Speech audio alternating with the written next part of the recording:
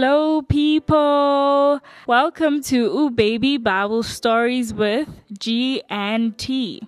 And this week we will be looking at Abraham.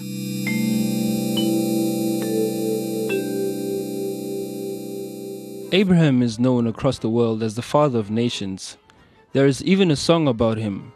But there was once a time when Abraham thought he would never have any children. Abraham was a faithful man of God who worked hard and was blessed by God. Sadly, one thing he did not have was a child.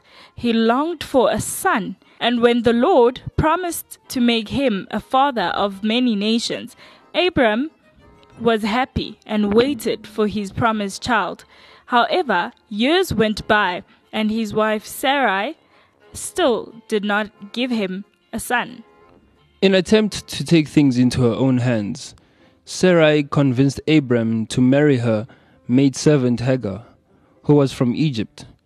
Abraham did so, and Hagar became pregnant with a son. When the child was born, he was called Ishmael. This was not the promised son. The Lord promised that a son would be born to Sarai, and that he would bless Abraham through him. One day, 3 men visited Abraham, who showed them great hospitality. These men were angels who came in disguise. They told Abraham that by the same time next year, Sarai would have a son. Sarai laughed as she thought she was much too old to have a child. The Lord also gave Abraham and Sarai new names, and from then they were known as Abraham and Sarah. For Sarah means princess, and she would be the mother of many nations. The Lord kept his promise, and at the same time, the following year, a son was born to Sarah.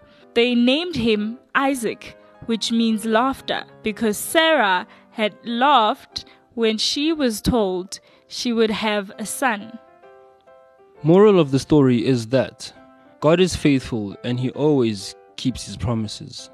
The end. Hey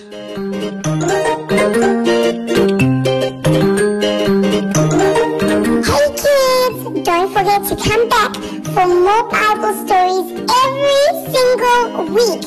Let your mommy and daddy help you to go to www.activefm.co.za.